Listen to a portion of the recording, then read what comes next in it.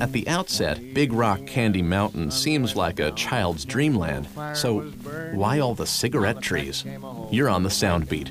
And he said, boys, I'm not turning. I'm headed for a land that's far away beside the crystal fountain. So come with me, we'll go and see the Big Rock Candy Mountain. While modern, kid-friendly lyrical changes have made the mountain safe for younger listeners, Harry McClintock wrote and recorded this version in 1929. Every night, where the boxcars all are empty. It depicts a hobo's paradise, hence all the handout bushes and, of course, the cigarette trees. So what exactly is a hobo? Travelers of the open roads and rails. They're akin to itinerant workers, and true hobos follow the code.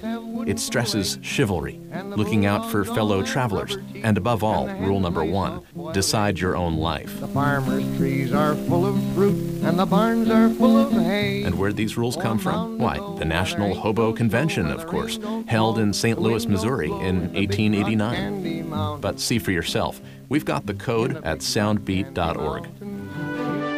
Soundbeat is produced at the Belfer Audio Archive, Syracuse University Library. I'm Brett Barry.